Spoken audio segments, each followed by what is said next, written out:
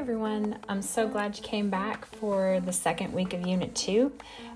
We have a few articles this week that you're going to be reading.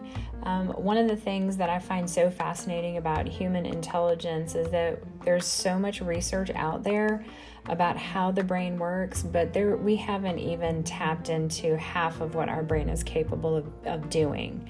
So I've picked 3 articles this week, and they're all 3 from your online textbook. There's a short little screencast on the overview page this week that shows you how to get there and how to access your online textbook. I've also included very specific directions on the first assignment on how to get to the online textbook. But if you run into trouble, just message me on It's Learning and I'll be able to help you. The key thing is that you're going to go to ClassLink first, click on the ELA folder, and then click on the Savvas Realize icon.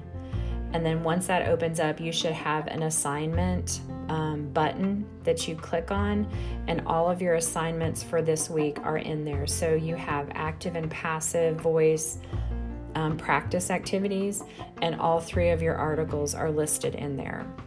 So if you run into any problems trying to figure out where these are, just let me know and I'll be able to get you there.